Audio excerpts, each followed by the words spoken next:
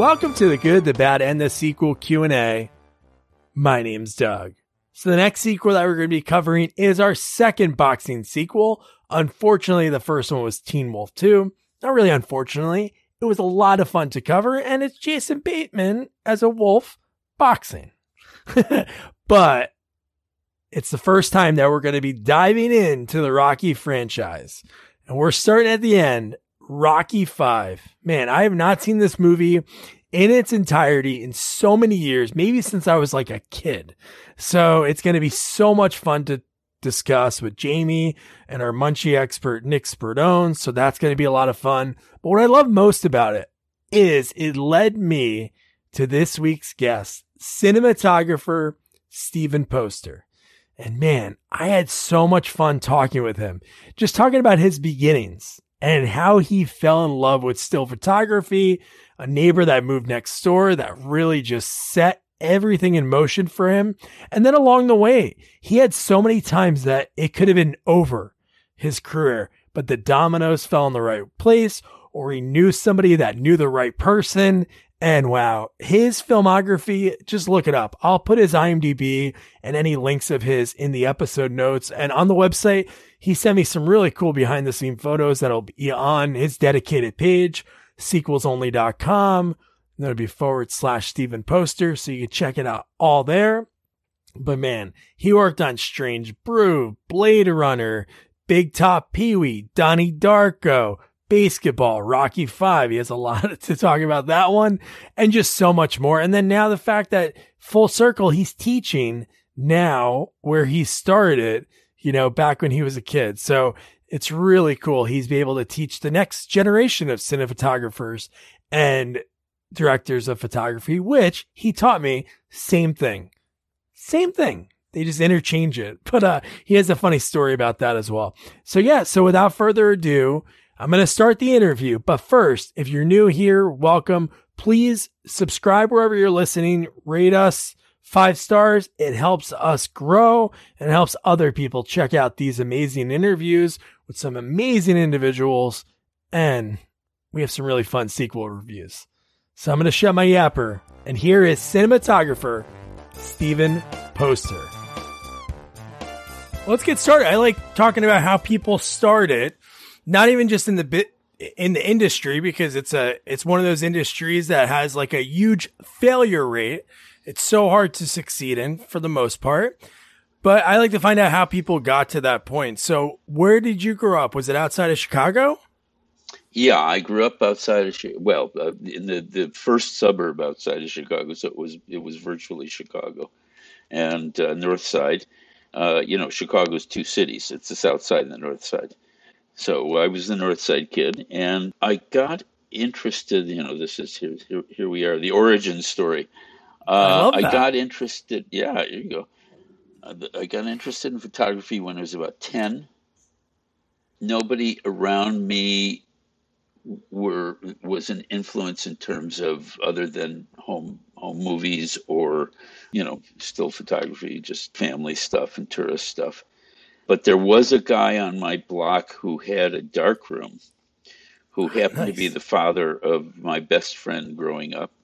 And he was his dad was an engineer, and he built his own enlarger and everything. I mean, he was like really, that kind of a guy. He had his woodworking shop and his darkroom. And in fact, what's very interesting is I've actually stayed in touch with my friend on and off over the years, and his family, when they were packing up their house, sent me his 4x5 graphic. Said it would be better in your hands than in their hands. So it was very sweet. What'd you like to shoot as a kid? Well, it who knows? Whatever was in front of me. But by the time I was 12, I mean, I really got interested in it. And of course, I had many hobbies. So my parents said, oh, this is just another one of those hobbies. In a couple months, he'll be done with it. Yeah, well, it's a couple months later. At 12 years old, somehow I knew photography was going to be my life. I didn't know what that meant. Was I going to be shooting weddings and bar mitzvahs all my life? Was I going to do school portraits? Was I going to do news? That's all I knew. I didn't know much beyond that. But I knew I liked it well enough to be this is something I could do. I could do for the rest of my life. And then when I was 14, well, I bought my first camera, my first serious camera after my bar mitzvah. Sorry, after my bar mitzvah, I took $100 of my money that I had gotten, because that's what they give, a lot of money.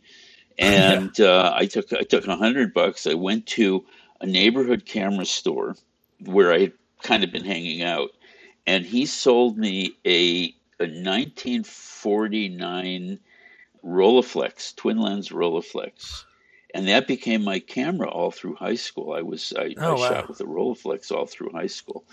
And when I was 14, we had moved to a near suburb of Chicago, and I met a guy who drove up next door to my house, and there was an empty lot. And I saw that he had gotten out of a Jaguar, an old Jaguar. He had a beard, he smoked a pipe, he had a cap on, and he had a light meter on his belt. And I could see that from my front window. And I ran out and I said, "Hi, my name's Steve. I live there. What kind of light meter is that?" And he said, "Son, we'll have a lot of time to talk about that. I'm moving in. I'm building a house next door to you." And he was a CBS newsreel cameraman, a network cameraman in Chicago. And he also owned a small 16 millimeter laboratory where all the news film was processed. And, they'd edit it wet. It would have to go through the process, and they'd grab it off the reels and edit it pretty much wet, just to get it on the air as fast as possible. Yeah. Um, so he owned that part of that laboratory, and he became my mentor. And he was a tough son of a bitch, and he really was an old Navy guy, but he was wonderful to me, and he insisted that I learn still photography before I even start to do anything with movies. And in those days, there wasn't video, there wasn't anything that we could do other than Super 8, Yeah. that emulated film. And so I went to school at Southern Illinois. I saw that. Salukis. Yes, Salukis, there you go. I'm a Knicks fan, so I don't know if was Frazier still there when you were there? Walt Clyde Frazier? No, no, he was, wasn't he gone by then? I think he was gone by then. I don't know. It might have been before his time. No, but the Salukis, yeah. Yeah. You know what a Saluki is? It's a No. dog. It's a kind of dog. It's like a Oh, I little should a know that little because that's the gray. logo. Yeah. Yeah, it's like a little greyhound, right? Of course, they had their team Salukis, and but I was there for 2 years, and in my freshman year, I was put in a program for classic high school underachievers, of which I was a star. Okay, because I underachieved in high school. There was no uh, movie classes. There was no still photography classes. There was barely an art class.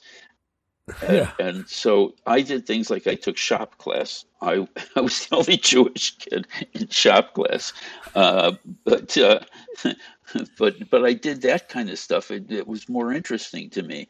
I was interested in theater. I was interested in music. I was interested in photography, and I did what I could to be the photographer for the school.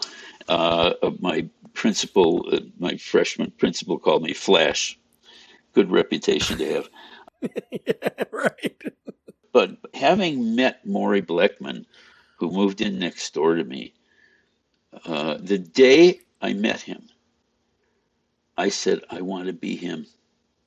Yeah. I said, "I want to be him. He is the coolest human being I've ever seen, and I want to be him." And I did my best to become him. In fact, I smoked a pipe for years. I had the beard. I wear caps. Nice. but Maury was a news shooter, and he never wanted me to shoot news. He thought my lot in life was far beyond shooting news.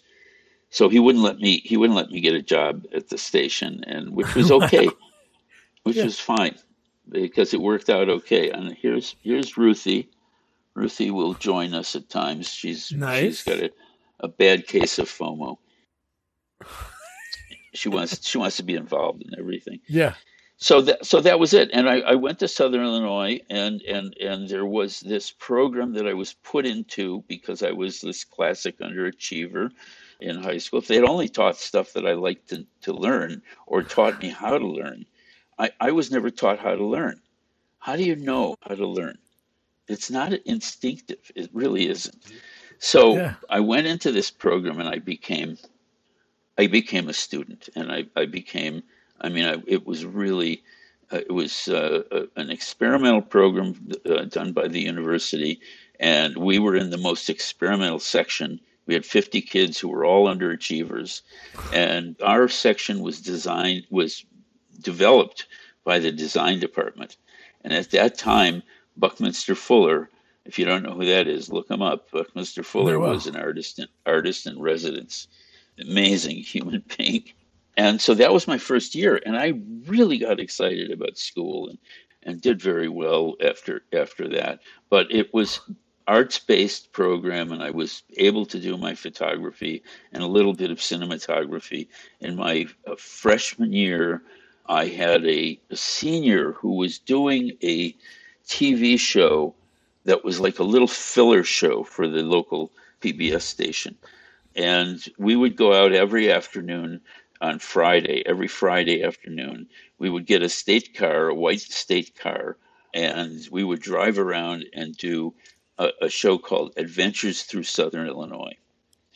And believe me, we had adventures. It was crazy. And I had a little Bell and House 70 DR wind up camera and a few rolls of 16 millimeter film and a still camera. And I would provide the visuals for the show as a freshman. So it was pretty remarkable. And we here's one quick story on that. We were my buddy who was the director. Um, was into Indian artifacts, and there's always stuff all around buried, toward near the Mississippi. So we were out on a bayou by the Mississippi, and I needed to study. I needed to a test coming up was on Monday, and I had to study something. So I was sitting in the car, and it was snake season. It was spring, so the snakes were out, and so my buddy had a gun that he had brought from home in case he ran into some monster snake, this macho guy. And he's up way up in the hills, and I'm sitting down by the levee and in this car, and all of a sudden I look up, and I'm surrounded by guys with shotguns and rifles and pistols. And I knew my friend was up in the hills with a gun. And somehow I said, "Don't shoot! Don't shoot!" My buddy heard me, and so what happened was this was a posse coming out to look for two escaped prisoners. The prison was 10 miles down the road on the Mississippi, and we were the first thing the helicopter saw was this white car apparently abandoned next to the levee, right? And so the whole group came out with their, and it took us a while Jesus. to explain our way out of that. But I I mean, bet. he could have been shot if he had pulled that gun. It'd be like today. But Yeah. so those are the kinds of adventures we had on that show. That's just an aside. So okay, I left. I was very active in civil rights. And at that time, there was no support for that at that school because it was really a Southern school. And I had a little incident that said to myself, I'm getting out of here. And I had seen an advertisement in a magazine for Art Center College of Design in Hollywood, and that's all I needed. I didn't need to know much more. I knew they had a photography department, and I called them up, and I found a way to kind of expedite getting in. It took about 10 days. I got my parent transcripts there and everything, and they accepted me within 10 Wow. days. And I say, okay, I'm out of Southern Illinois. And I ended up going to Hollywood, which I always wanted to do anyway. Wow. So I was in this strange and wonderful art school that had a very big reputation for automobile design. In fact, it is the premier, still to this day, the premier auto design school in the world, and is Oh, supported wow. by all the manufacturers. It really is. Every car has a piece of art center in it. Everything that's ever designed, because they all come out of there. But they also had a very good still photography department, and I learned in the very first week. I learned more about light than I had ever learned in 10 years of being a photographer. It was a remarkable teacher, a guy named Charlie Potts, and he eventually became the head of the photography department. But he had a way of teaching how to see light that it was so unique that it shook me up. I mean, it was like a revelation to me. Wow. And the first 6 weeks were, I mean, it was just so filled with wonderful experiences of this kind of learning. In fact, I now teach at Art Center. I Yeah, teach you were saying that's two, wild. yeah, two classes at Art Center, and I do Charlie's first lecture every year. Oh, I reproduce his first lecture, and everybody loves it. It's a real informative piece. that's So I do special. that Like every that year. full Yeah, circle. it's fun. Wow. So how long were you there? Did you have like, it was a traditional, like 2 more years left, or how many years left did you have No, there? I stayed. I actually stayed. I stayed for 3 semesters. And the reason I left, I went back to Chicago and got into the Institute of Design at Illinois Institute of Technology, and they had a photography department to finish up and get my degree because I had to get a degree because of my mother. Yeah. I didn't necessarily need one, but I got one. Yeah. And when I graduated, I handed her the diploma. I said, "Here, this is yours."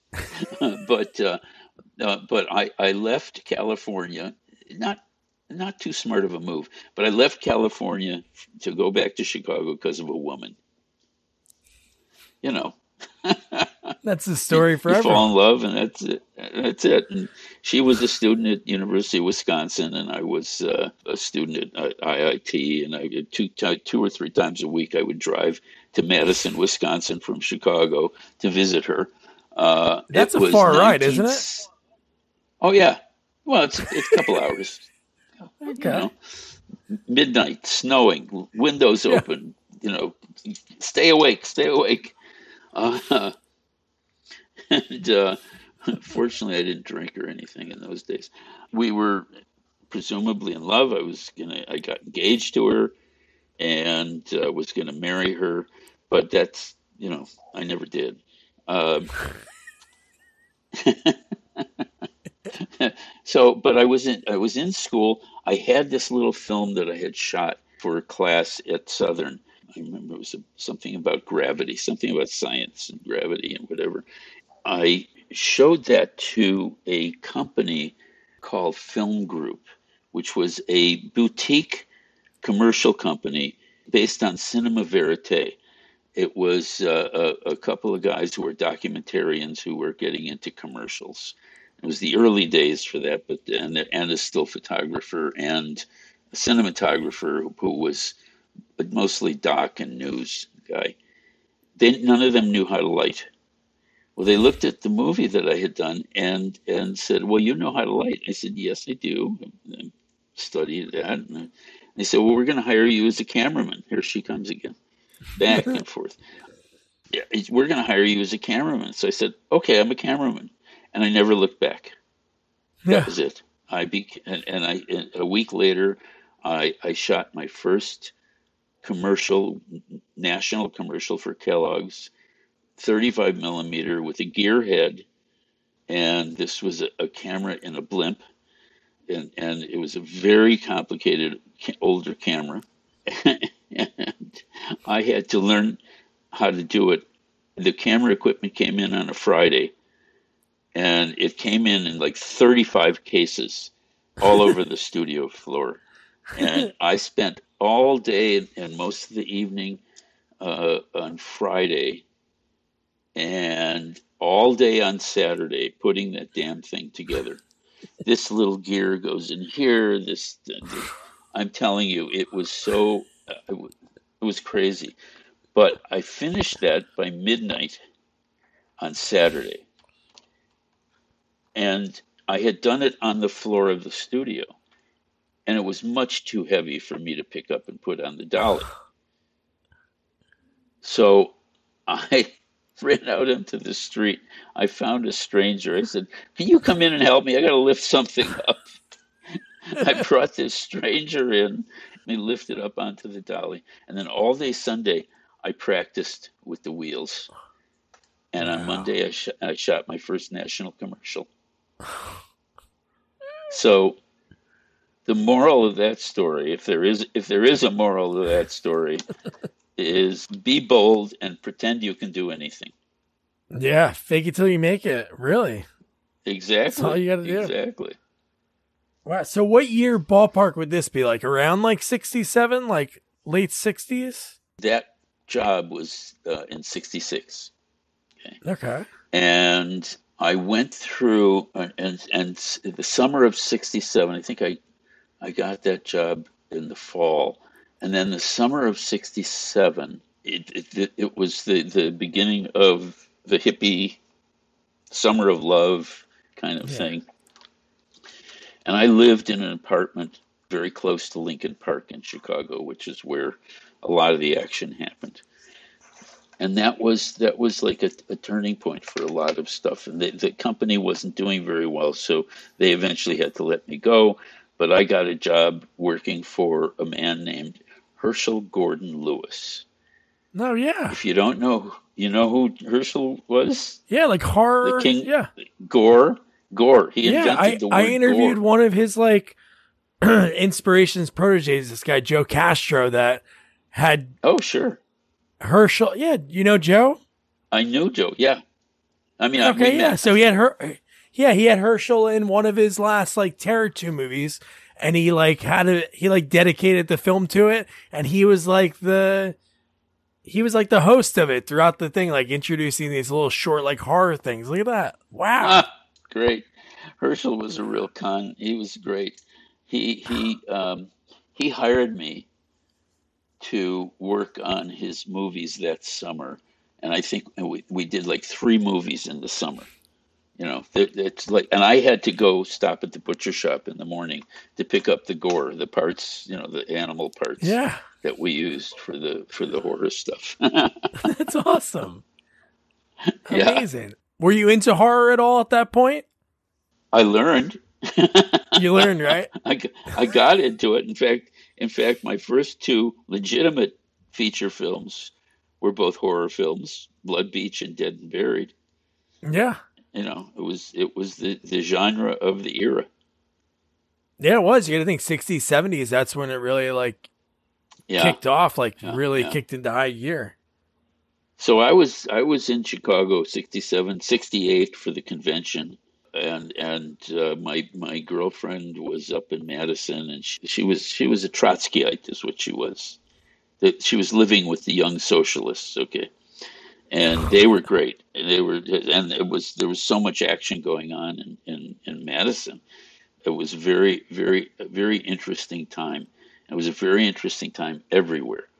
Yeah, everything that happened in Chicago was based on the cops were in control, and you had to be careful no matter what you said or what you did. Yeah, they were out gunning for you. But I had this developing career of commercials, industrials, documentaries. I did some documentary work with a friend of mine who's still a friend of mine, Gary Sherman, who I did my second movie for, Dead and Buried, and of which, by the way, there is a really a good re-release of Dead and Buried that's a Blu-ray. It just came out Oh yeah, this month or month of yeah. It's pretty good. It's pretty good. I like that's that movie. awesome. I think we did some very interesting shooting in that movie. So I have like your IMDb like printed out. So like one of the earliest ones on there, and it really caught my eye because it's a great movie. And I interviewed Joe Alves, who was the production designer on Close That's right. You Encounters of the said you Third did. Kind. Yeah, yeah, Yeah. So that was like yeah. your Great. first like. Would you say that's your first like big like Hollywood job? That movie? No, before that, I was doing television. I was doing television at Universal. What happened was I in 1974, I think it was 73 and 74. I had a little group of friends. One of them was a writer director, and we would do these productions, these industrial shows and stuff. And I was making a living, not a big one, but I was making a living. I was doing commercials and doing whatever, jobbing around Chicago. And after about 5 years, I got in the union, thanks to my friend Maury, who helped me get in the union, and became a union cameraman. And then I was able to do some operating for people and whatever. But we were going to, my friend Mick, who was the writer director, was going to, we were going to do a feature film. Say hello. Come here. Hello. Let me show you. Let me see that. There she is. She's got a face. Hey. Okay, go away. Go away. You're such a pest. We were going to do a feature film in Chicago, and my friend had written a script, which I think to this day is a good script. I mean, he was a really good writer and had many opportunities to come out to California, and never wanted to. But he had written 7 or 8 scripts by that time, and they were good. So we were going to try and raise money and shoot this movie. And we got to the point where it was about 75% funded. We were going for $750,000, and we were going to shoot in Wisconsin. And we had a cast. We had hired a casting director, and we committed to an actress, and we raised a certain amount of money, and then the stock market crashed, and our money fell out. Within 24 hours, we were gone, and Oh my gosh.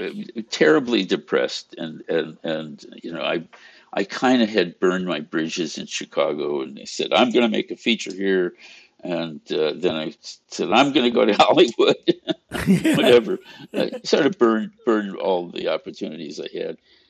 But we started to travel to Los Angeles. I started to get on a plane and go out here and start to meet people and try and develop some relationship.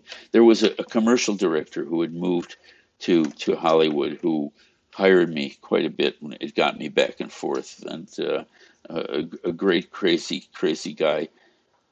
I mean, remember, this was I moved out there officially in 1975. So 1975 through about 1980, early 80s, was a pretty wild time. And I live in Laurel Canyon, and I moved into Laurel Canyon when I first moved to Los Angeles, which, was the music canyon, the hippie canyon. Yeah. And it was just a wonderful time out here. Very exciting until it wasn't anymore, but it was. I still live in Laurel Canyon. I had done a job in Chicago. I did somebody a favor. Here's how this works, because this is important, because this tells you that if you're nice to people, not nice to cats, but if you're nice to people, uh, you will reap the benefits eventually.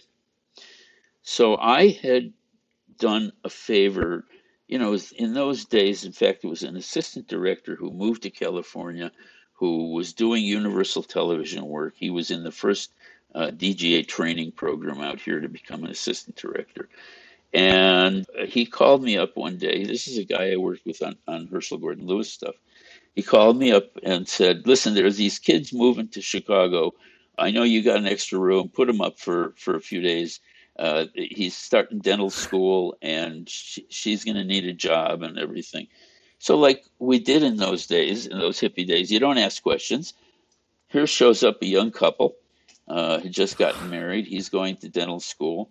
We had this loft back room, bedroom, which they lived in. They stayed with us for 3 weeks, and my wife helped her find a job. We helped them find an apartment.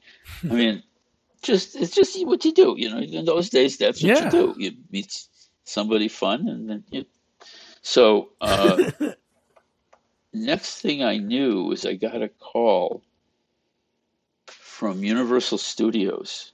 The first call was for they wanted me to work on the Sting 2. Sting 2 was done partially in Chicago, and Jeremy Kagan was directing, but I didn't know that at the time. Jeremy is now one of Yeah. my best friends, but Oh, not because of that. I'm friends with his, well, I don't know. They had a relationship in the 70s, but Larry Hankin was in Yeah, one of Kagan's movies in the 70s. And yeah, I think yeah. Carl Well, I Gottlieb did. wrote The Sting too, or was in it. Yeah, yeah. Yeah. He's one of his buddies, but. Yeah. Matter of fact, I shot three things for Jeremy, Wow. and he's a fabulous director, just wonderful director. But he's now head of the graduate directing school at USC. That's what he does. So I got this call to do Sting, and on it I met. And since I was in the union, I could go out there as an operator. Of course, they weren't going to let me touch a camera, but it was like a gift, and I had no idea why. But it turned out that the kids that stayed at my house were the son and daughter in law of Henry Bumstead. Bummy, as he was affectionately known, was one of the top two production designers in Hollywood. Wow. Hitchcock, Clint Eastwood, I mean, on down the line. Fabulous, fabulous work. And Sting, too, which was one of his. And so they just did me a favor. They just, said, "Here, give this kid 3 days." He did a nice thing for my son. And the Wow. next thing I know, I got a call from my buddy who had set this up in the first place, and he said, "You're going to get a call from a production manager about doing a TV movie in Chicago." I said, "Great! This is how this stuff pays off." So I get a call I'm thinking they're going to want me on the camera crew somehow. So I got a call from a production manager, kind of a real salty guy, and he said, "We heard good stuff about you, and we'd like to hire you as a location manager." I said, "Okay, I'm a location manager. What is that?" I didn't I didn't know shit, right? Yeah. And so I accepted the job. Fortunately, I was connected politically in the city because my then mother-in-law, not the woman that I was with from University of Wisconsin, she Yeah. abandoned me. She left me a month before the wedding. It was very difficult. Uh, but a year later, I got married, and my mother-in-law was very connected socially to a lot of the city pals and stuff. So I had connections, and I was able to do this job as a location manager. It's a miserable job, by the way. It is a hard job to do, especially if you don't know what you're doing. But I accomplished it, and they helped me out, and it was a very successful shoot. The director of the piece, it was a pilot that never went.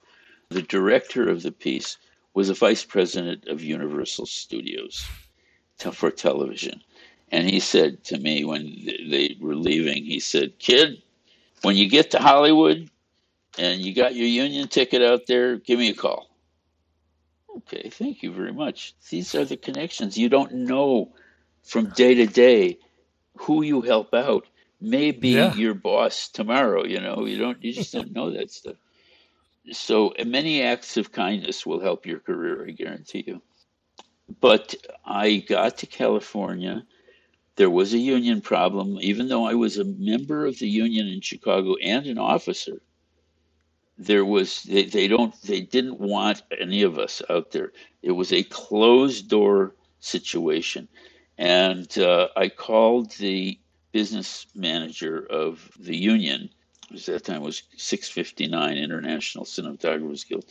But I called him up and I said, Jerry, hi, my name's Stephen Poster. I'm vice president of Chicago Local, and I'm moving to California.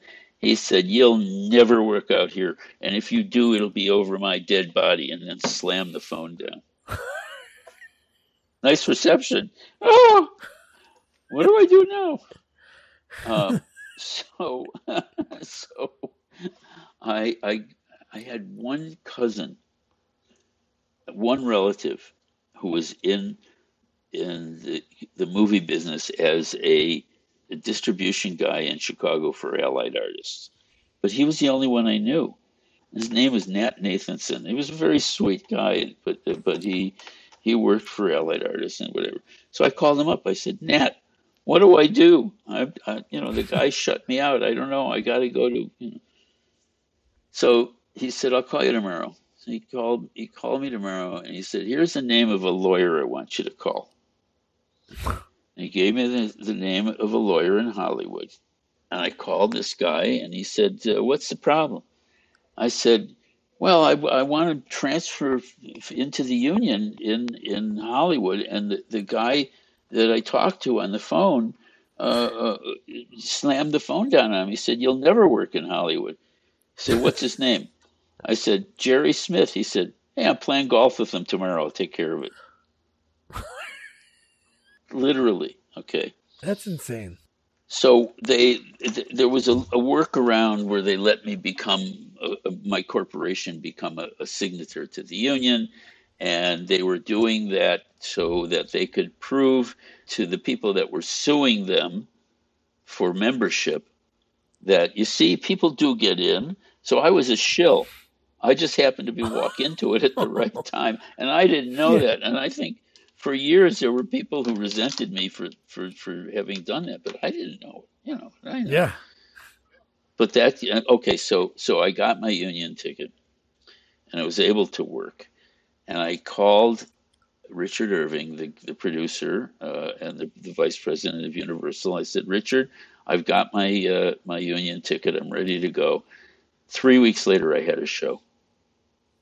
My first television show at Universal, which was called Class of '65, and it had already been on for quite some time. And it was only the last couple shows that they were going to do, but it was my first work on a studio lot, Wow. and it was thrilling. It was just a wonderful experience. I learned a tremendous amount too. I politically, I had no idea the director was very difficult and was trying to scapegoat me. No, that never happens in Hollywood. Uh, but I learned very quickly that in fact my crew was protecting me. They realized when I first got out there, I had this crew that had been working together, and the director was taking a lot of time, was way behind, and they called him on the carpet and said, "Why are you taking so much time?" He said, "Well, I got this inexperienced cameraman. What does he know? He's taking all this time. It's not me, it's him." And they said, which is illegal to do today. They said, "No, sorry, we've been keeping track of the setups, and he's doing 7 minutes per setup per turnaround, and you're doing about a half hour or better. Now, tell us what's wrong." So the script supervisor saved my job. Wow. They had asked her to keep track, and she literally saved my job. Now it's illegal to do now, from what I understand. The Directors Guild won't won't let anybody keep track of that stuff. But there it was. I would have been fired. My career would have been over at that point. Yeah. Yeah, this kid comes in from Chicago. He doesn't know anything, and he's fired. Right? Yeah. Every step along the way is treacherous. That's crazy. That's something that your audience should learn about Hollywood. Not only Hollywood, but life. Everything is treacherous. There's always somebody who wants to get you for whatever reason. Who knows? And I'm a nice guy, I'm fun to work with. But there it was all along the way. You learn these lessons. Most of them the hard way.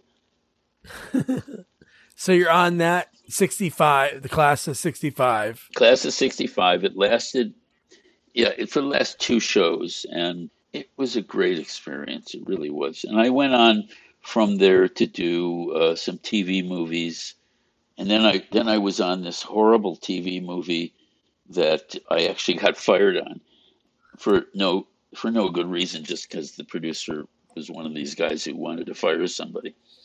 Yeah. They made up an excuse, but it was Rich Man, Poor Man. It was the sequel to the sequel of Rich Man, Poor Man, which was a TV show that in those days. And I said, that's it. I'm not doing any more television. I want to do features. I'm sitting down until I get my first feature. And 2 months later, I had my first feature, which was Blood Beach. Wow. So, yeah, and that was quite an experience. I wish we could remaster that one, because it's actually kind of funny. It was the idea was there was a worm from outer space that burrowed itself under Santa Monica Beach and would suck people under the sand and eat them. Hey, what can I tell you? Hey, that was that era, the Roger Corman and all those creatures. Yeah. In fact, Roger Corman, I didn't work on Roger Corman, and I think that was a big mistake that I didn't. I didn't because Roger Corman was non-union. I was very union oriented. In those days, you couldn't work non-union. Now you can, as long as you tell us you're doing it. But I think my career would have advanced much faster had I had the experience of working on Roger Corman films. Oh, First of all, you create a community. All of those people from all those films in that era are a community, and second of all, you get experience that you couldn't get any other way. So I missed. I'm sorry I never worked for Roger Corman. But I think it worked out because, right at that point, when you look at your IMDb, one I wanted to ask you about. There's a bunch I want to ask you about, but not remembering hey, how'd you set up this shot or anything like that. But I think it's always funny the outliers on people's IMDb's. I love Gallagher. How'd you come about working on a Gallagher it was a stand-up special? Yeah, that's on my IMDb. Yeah. Really? Yep. As what? What does it say about camera operator? Yeah, well, I guess that's what I did, but it was what happened was I don't remember a whole lot about it. It was a very druggy time. Just watermelons were harmed during. Yeah, well, I know. I remember him and doing it. What happened was my wife at the time, my first wife, who I married in Chicago, had become the art director for that show. And I was hanging around, so I got to operate the camera for Bill. It was the director. His name just went out of my head, but really nice guy from Detroit originally, and I did some operating for him on that. I'm surprised it's on there. It is, yeah. Well, usually, there's probably a lot on here. If you looked on your own, we're not going to obviously go through it. Well, all. Are you on IMDb Pro or IMDb? Well, I have both. Does one have more than the other? Well, I think that because I haven't seen it on Pro. And by the way, here's a nice IMDb Pro. That's fancy. Yeah, That's I how I did got some. that's how I got in contact with you. I went on IMDb Pro. Good, good. It's an Yeah. amazing program. I mean, it's like I couldn't operate without it. It's just so amazing. The depth of information that you get from that is just great. There are a few programs like that are indispensable, but IMDb Pro is definitely one of them. So Oh really, it yeah. was on there. So what else do you want to ask me about? Oh no, just like it seems like that point, there's always like it's so funny, all those dominoes that happen throughout your career. Like just so happens that that lawyer was playing golf and just these little things that were happening. But like from there it looked like it took off like 82. You have Blade Runner, Best Little Whorehouse in Second Texas. unit, second Yeah, unit. all these things. Yeah, but all these things Yeah, happening in a row, and you worked on so many cool movies. Like I told you when we talked a few minutes on the phone a few weeks ago, when I talked about David Snyder, was like Blade Runner, next year Strange Brew. So there's like all these great movies that you worked at during that era. yeah, yeah. Strange Brew was one of the most fun things I've ever done. My buddy, I've always, yeah. it's one of my buddy's favorite movies, and he wanted to ask about the mouse and the beer bottle in that opening scene. I don't know if you were there for that one, Yeah. but Oh, there's yeah, that. yeah, yeah, yeah. Of course, of course. I'm just trying to remember what they did. I think they split the Yeah. bottle on the seam and put it back together again. Aren't going to force the mouse into the. Yeah. You know that Molson Beer was going to sponsor the whole show, and then they heard about the gag of the mouse in the bottle, and they turned around and shunned us. So we couldn't shoot in the Molson Brewery. We couldn't do anything. We had to go out to a little brewery in Western Canada that was an independent to shoot the beer scenes in that movie. But Wow. that was fun. I laughed for 4 months straight. It was just wonderful working with those guys. What a shame that they've not done another one. I just saw Dave. I did a documentary that reproduced scenes from a documentary for a friend of mine last year about an improv person who invented a lot of the world of improv. Del Who, Del Close. It Harris? was Oh, Del Del Close. Del Close. Close. Yeah. Yeah, crazy man, crazy. Oh, yeah. And by the way, the documentary is on Netflix. It's Oh, called cool. For Mad Men Only. And Oh, I I gotta check it just out. I did love some. improv. Oh well, this he invented so much of it. Yeah. Wait till you hear how if you know anything about improv, you know that one of the techniques that an improv troupe will do is called the herald, Yep. where you ask the audience for three subjects and you do a skit about those three subjects. Well, the herald was an idea that he came up with, and everybody liked it. And he said, "But you know what? We have to have a name for it. What are we going to call this?" And somebody in the group said, "Well, Harold's a nice name." He says, "Okay, we'll call it Harold." That Harold's a nice was name, it. like naming a kid. Yeah, right, right. But Strange Brew was just remarkable. I mean, those guys were so funny. I watched it a few weeks ago, and it's the whole opening sequence is so cool. Like when you're watching a movie within a movie when they're in the theater, it's just so cool because even the camera looks different. So I don't know, it's Yeah, something pretty unique. I don't know if anybody tried that up to that point, but you saw like behind the curtain sort of. You were like in the movie like with the audience. It was pretty neat. yeah, yeah. It was fun. It was fun. And then the mouse in the bottle, and then the moths in the bottle, and everything. I mean, it was so clever. It was Hamlet, by the way. It was Shakespeare, and those Yeah. guys were Rosencrantz and Guildenstern. That was their ostensible role. And one thing happened after another, and I ended up marrying Pam, my second Really? wife. Yeah. Yeah, I was married to her for about 4 years. Oh my It was god. my actress phase.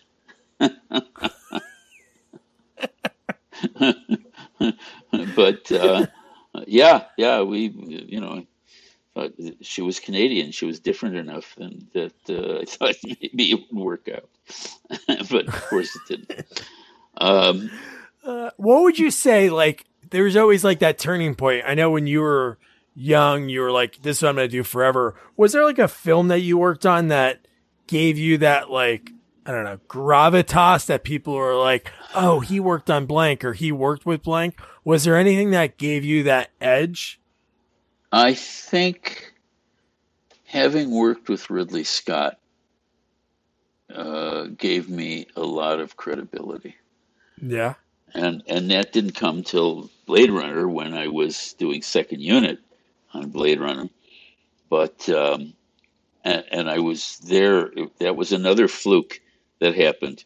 I got a day, I got called in to do one day. My agent got me in to do one day to shoot the spinner, the car going through the White Tunnel. yeah, That was the only shot, one shot. And apparently they had tried it three other times, and the studio was really pissed off. And they said, "We don't know why we're doing it again, but it's something he didn't like." Everybody hated Ridley at that point. But on that movie, things have turned around now because he now you know has done enough movies in America that he knows how good the crews are over here. But at that point, there was a lot of tension between the crew and Ridley. But I came in, for about 4 weeks, but what happened was I was hired for the one day, and then he liked the work that I had done. I solved the problem for him, even though I didn't know what quite was the problem. yeah, And so he kept me around, and every night we would do entire scenes, like the whole scene in Joanna Cassidy's uh, dressing room where Harry gets beat up, and yeah. then he chases her down the street and shoots her. But that we did that all in one night. The interior of that, Wow. and then there was lots of visual effects stuff that I was doing. It was great. It was just great to be there. I was there for about 4 weeks, I think. Yeah, looking at that, and then like Starman, pretty awesome movie, and then even like Big Trouble in Little China, like working with Carpenter. That's This house that I'm in now is it John Carpenter's old house? was Adrienne Barbeau's house, and when he was married to her. Oh, I interviewed her ex like last year. Stephen Van Zant's brother, Billy Van Zant, was married to Adrienne Barbeau. Oh, was that really? Yeah. Yeah. Well, I didn't buy it directly from her. There was somebody in between, but this was their house. Part of the Hey, fog that's was shot cool. in this house. Yeah, What? yeah, yeah. They did it. Not. They did some scenes out on the deck. There's a pool out that door there somewhere. That's pretty Out there, awesome. there's a pool. Yeah, but this was Holy her crap. house. Yeah, yeah. And in fact, Amazing. not only that, not only did I work for him on Starman and on Big Trouble in Little China, but Tommy Lee Wallace was his production I love designer him. in school buddy, and I did a movie with him, Aloha Summer, I think it's called. Oh, sweet. No, I like Tommy Lee Wallace. He's Yeah, great. and I did a movie with Nick Castle, who was the third guy in their rock band. Nick Yeah. Castle, Tommy Lee Wallace, and John Carpenter. So inadvertently worked with all three of them. Yeah, in one And capacity or then the other. like, oh yeah, here I see Aloha Summer. But like even at that point, like we talked about like the Gallagher. I know you just did that because the your girl was the art director, but you have a Madonna video. You worked on a Madonna That's video. I shot like a prayer. Amazing. You know, they I hadn't been doing a lot of music videos, although I did a lot of them.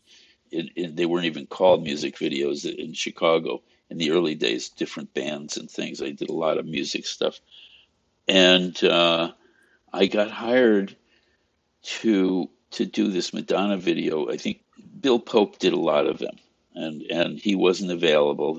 He was married to the producer, and he wasn't available. He's a fabulous shooter, by the way. They needed somebody to do kind of classy Hollywood type lighting and to make her look different. Remember, she had dark hair in it, and Yeah. so I got hired, and we shot for 3 days. It was wonderful. I didn't know that it was going to be controversial. What did I know? Yeah, Yeah. you stick a little nail in the hand, and there's some blood that comes out. I said, "Yeah, we're gonna burn some crosses up on San Pedro Hills. The whole bay could see it, right?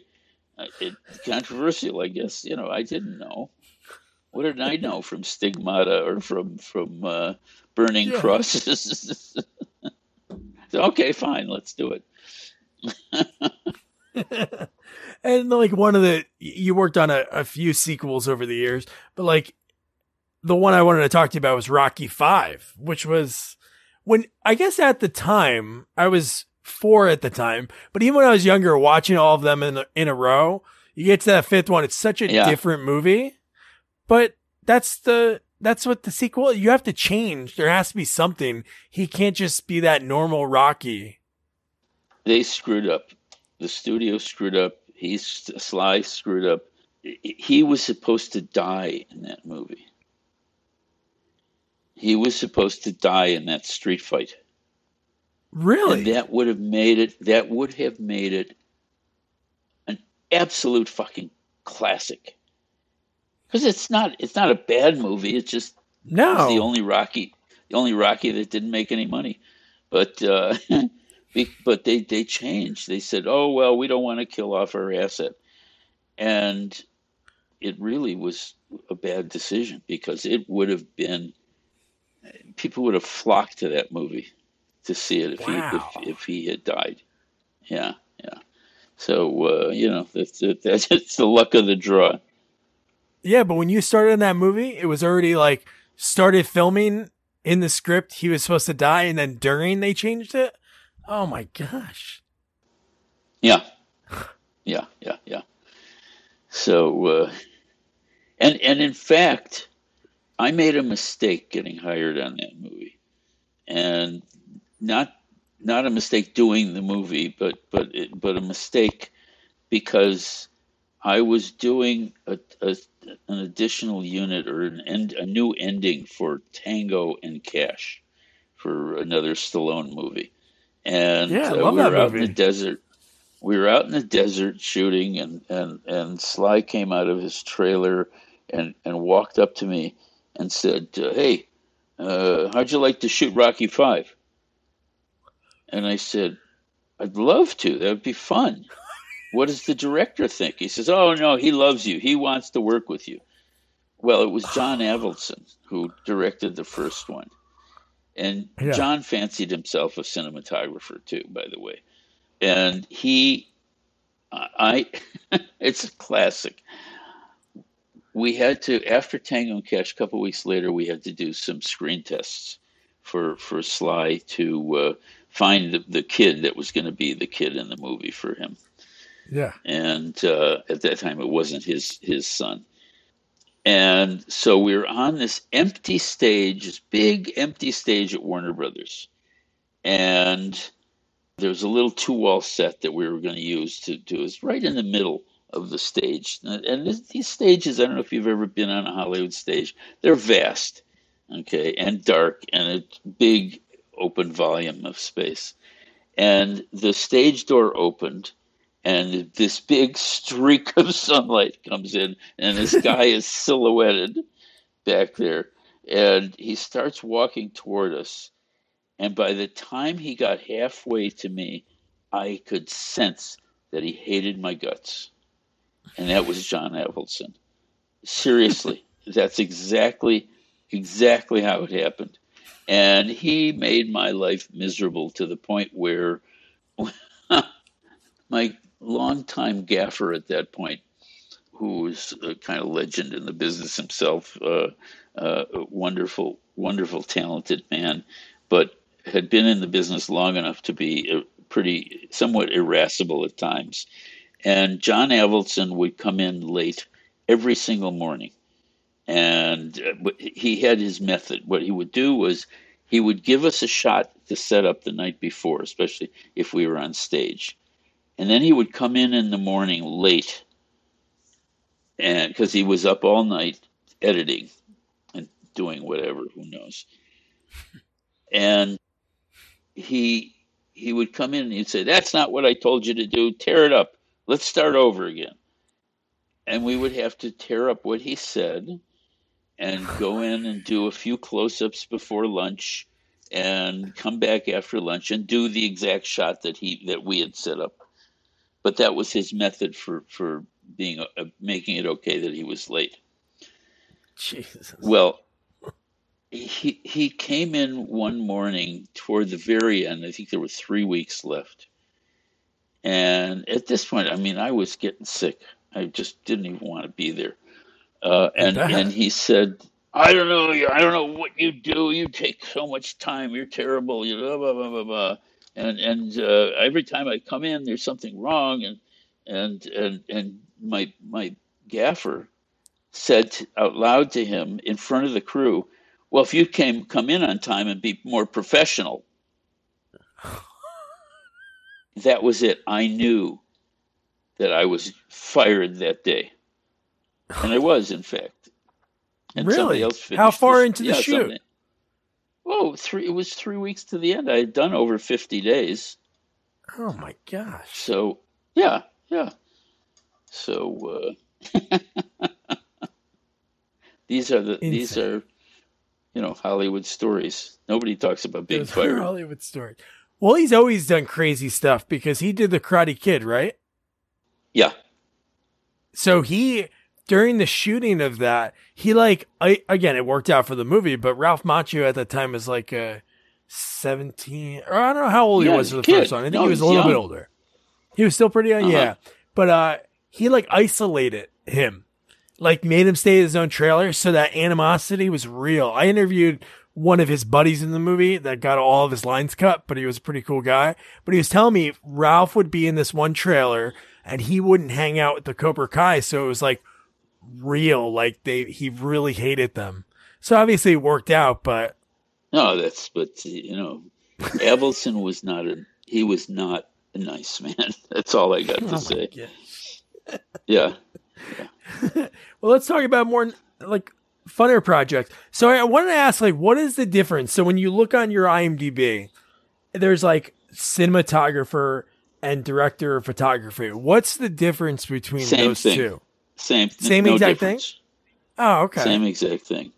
And in fact, on my next movie, may it be soon, I want to be titled as cinematographer, not as director of photography, because I promised Vittorio Storaro, because he has a thing he says, "We're not directors, we're cinematographers."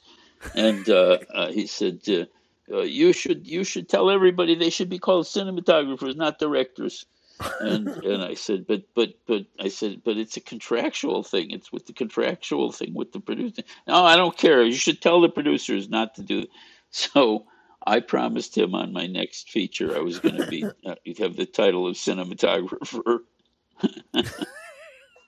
And then on jobs that you go in and it's additional photography, for Basketball, the Matt Stone and Trey Parker movie. What is that? That's 3-4 days of shooting some section that they didn't get during production.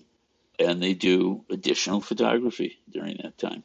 So I think I was there for 4 days, 3 or 4 days. I don't remember. But we got to work with them and that was fun.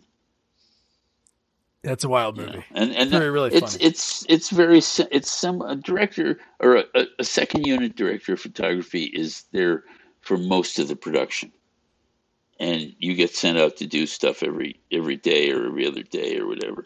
But when you just come in for a few days afterwards and cover for somebody, that's called additional photography. All right, you taught me that. Do you have a favorite?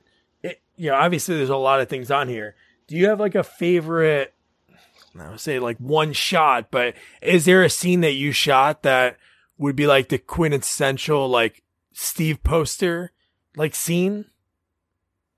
You know, I would consider the whole movie of Donnie Darko Oh yeah, I was about to ask that. Yeah, a very important movie for me artistically.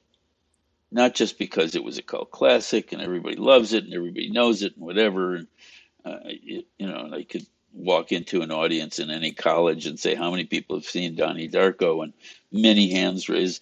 But no, it was because I had decided to try something that I had been wanting to do for a long time. I'm a very technical guy, and I know a lot about technology, and I'm constantly working on new stuff and involved. I did the first, the third digital intermediate ever done, the second in America, and the third to be done in the world. wow. I do new stuff like that every time. And on Donnie Darko, I wanted to change my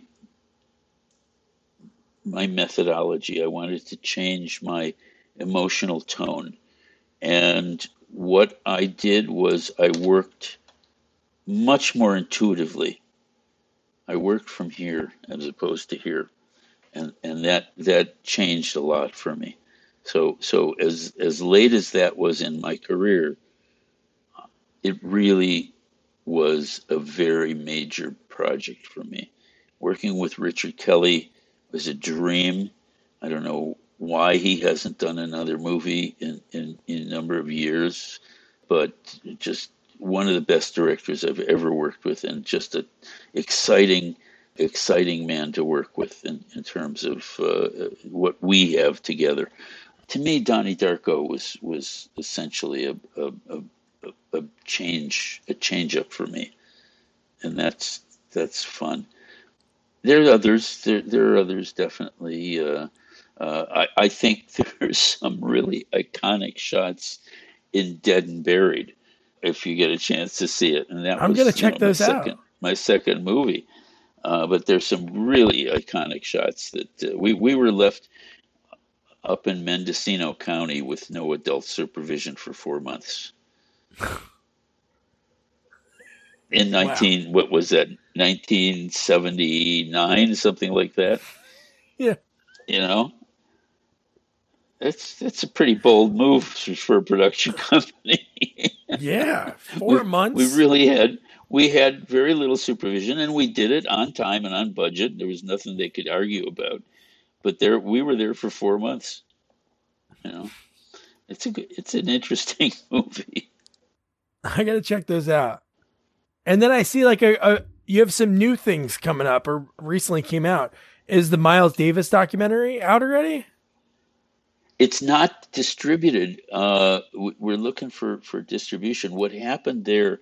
My friend Chris Wilkinson, who was the second unit director on The River that I did for Mark Rydell and Vilmos Zsigmond, and so I worked very closely with Chris Wilkinson. He's an A-list writer. He's one of the A-list writers, and in town. Um, One of the what they call the 10 A-list writers. But he was writing this movie about Miles Davis for HBO. Don Cheadle was going to star in it and I think Wow. direct it. And as part of the deal, he made a deal with HBO that he could do a documentary on Miles Davis. And so we had there's a jazz club out here called Catalina's, and on a Sunday morning, we brought seven of Miles Davis's sidemen and friends to just sit around the table and bullshit about Miles in the old days and working in those days and being in jazz. And I had two cameras on it. We just covered it, and it turned out to be the footage turned out to be very classic in terms of who and what who was there and what they were saying. So it sat in the can for years because the documentary or the feature film had fallen apart from HBO. I think they eventually did something, but it wasn't the project that Chris did. So it sat in the can, and I finally, about a year ago, said, Chris, you got to do something with this. This is classical. These guys are dying off. Yeah. You want to be able to document them, and he did. And he did a good cut on it, and we're hoping that it will get picked up and do some distribution about it, because it's a nice little movie. I love that. No, Larry Hankin again. I'm helping him write his book, his memoirs, and he's going through this part of his career, and he was opening up for Miles Davis. And one of his stories was he was opening up for him because he had the same agent as Woody Allen. So Woody Allen's longtime manager got Larry hooked up with Miles, and they did a private show one time for the Kennedys. Way back. Wow. Larry was super young, but yeah, he has a funny story about Miles Davis actually paying attention to Larry's act and doing a joke about the Hells Angels, miming it while he was singing. And I thought that was the coolest thing. And I saw that on there. I was like, oh, dude, that's awesome. And I love the way you just described it. Just his buddies and family sitting around, just shooting the shit. That's great. It was really very fascinating, as a jazz fan when I was a kid, and so to be around it, it was wonderful. Wow. So besides that, this is towards the end, I always like to ask folks, so I know obviously you always wanted to do photography. That was in your head, you were going to do something. Was there anything you already ever had in the back of your head, hey, you know what, if this doesn't work out, I can do blank? If this didn't work out, I would have been fucked. That simple. There was nothing your mom had? Yeah, they wanted me to be a doctor, a lawyer. They didn't care. Yeah. Jewish kid, That's true. I had to do something. But and they didn't. And actually, I have to say, they didn't understand. My dad was an immigrant, and my mom was second generation, but she was, they were middle class, middle class. Factory. My dad owned a factory, manufactured luggage. My mom did all the books for him and stuff, and they were working stiffs, So they didn't know what I was up to, and especially getting bad grades in high school. They had no idea. I was their son. They wanted me to do something appropriate. Yeah. Maury, my next door neighbor, was very helpful with them. He sat them down and said, yes, he can have a good career, and don't worry about him. He'll be fine. He's ambitious. And, he really smoothed the way for me. That's great. That whole connection, throughout, when I listen back and edit this, or when people are listening to this, just those little dominoes that fell in the right way, it's pretty remarkable. Now, when you were on set, I know a lot of people, when you're in the moment, it's they always say, the last time you play, baseball with your neighborhood buddies, you never know when the last time's happening, So, never know. When you were on set of any movies, did you, grab any, keepsakes or any scripts? Do you keep any of that stuff? You ready? I got something. Yes. Wait, I'm going to show you. And how many... If it's Adrian Barbeau's bra, No. How in touch with you are how many times have you seen Blade Runner, the original? A lot of times, and then I watch it a few times where I talk to David. Okay. You recognize this? Oh my gosh, how did you keep that? The mannequin hands. When the set dressing, they had all those mannequins. It says one of the hands from the mannequins. We use it as a doorstop. Holy crap! How'd you get that? Just I took it, swiped it. That's great. I told the set dressers. I always take a prop or something, and I always tell the set dressers cool. that I did. So. I love that. So there it is. Do you have the mouse in the beer bottle? No, I don't have that. What do I have? Anything from Strange Brew? Not that I remember. There must be something somewhere in a box. That's great that you have that. That's neat. Yeah, it's very cool. It's very cool. Steven, this has been awesome. This is something I carry.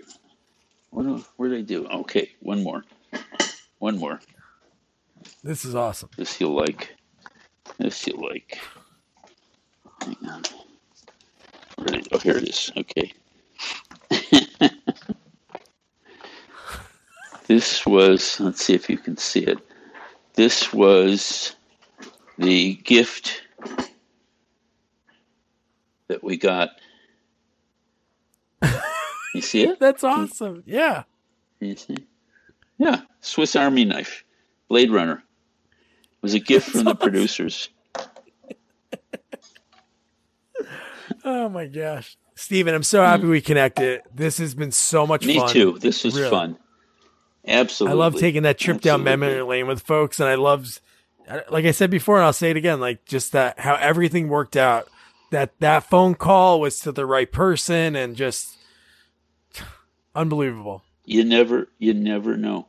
No, you never know. From day they always to day, say, "Be nice on your way up." Because nice on your way up, because you're going to have to be people. You want people to be nice with you on your way down, right? So, as they climb over you. But it's true. I mean, that's just my nature anyway. To be helpful, and I like doing that. I mentor a lot of people around the world. In fact, I have a mentee that I worked with for years from India. From southern India. Oh wow! And now he's a producer. In fact, he was Ang Lee's assistant and a location manager for Life of Pi. And, wow! And he's my and you were able to tell him what a location manager was. Well, I did, but he was way ahead of me at that point. But Samir, I years ago, there is something now called CML, Cinematographers Mailing List, which is a group of cinematographers from around the world online who have discussion groups. And that was born out of an AOL group. And that AOL group, I was writing something about the spirituality of light. And I got an email back from this young man who said, who asked me a question about it. And he was the only one that responded to my email or to my statement about the spirituality of light. And it turns out he was Indian. He had just been getting out of high school, going to college for film school. He's from southern India. And we just connected, and we started talking on the phone and emailing a lot. And I subsequently, I know his entire family. I visited him in India. He's visited me here, and he was he. In fact, if you remember Life of Pi, there was a city called Pondicherry, and there was a house that Pi lived in Pondicherry, and it's Southeast India, and that house was his grandfather's house. Yeah. But I have people all over the world that I talk to. That's awesome. That's gotta be so rewarding to work with people and pass along your knowledge, and that probably means so much to them and for you. Well, it does for me. I like it. It's very fulfilling, and that's one of the reasons I teach. Every semester I get new kids. That's awesome. It's fun. It is fun. Thank you for asking me. Steven, wow. The stuff that he had at the end, I had to leave it in there because we did talk about it. So I know there was like a little bit of dead air, but the fact that he got a Swiss Army knife from Blade Runner, and then he kept the mannequin hand, which is so cool. And I just love when he was at Southern Illinois, he was in the class for underachievers, and look where he went. His career and what he's still doing today. And the fact that he lives in John Carpenter's house.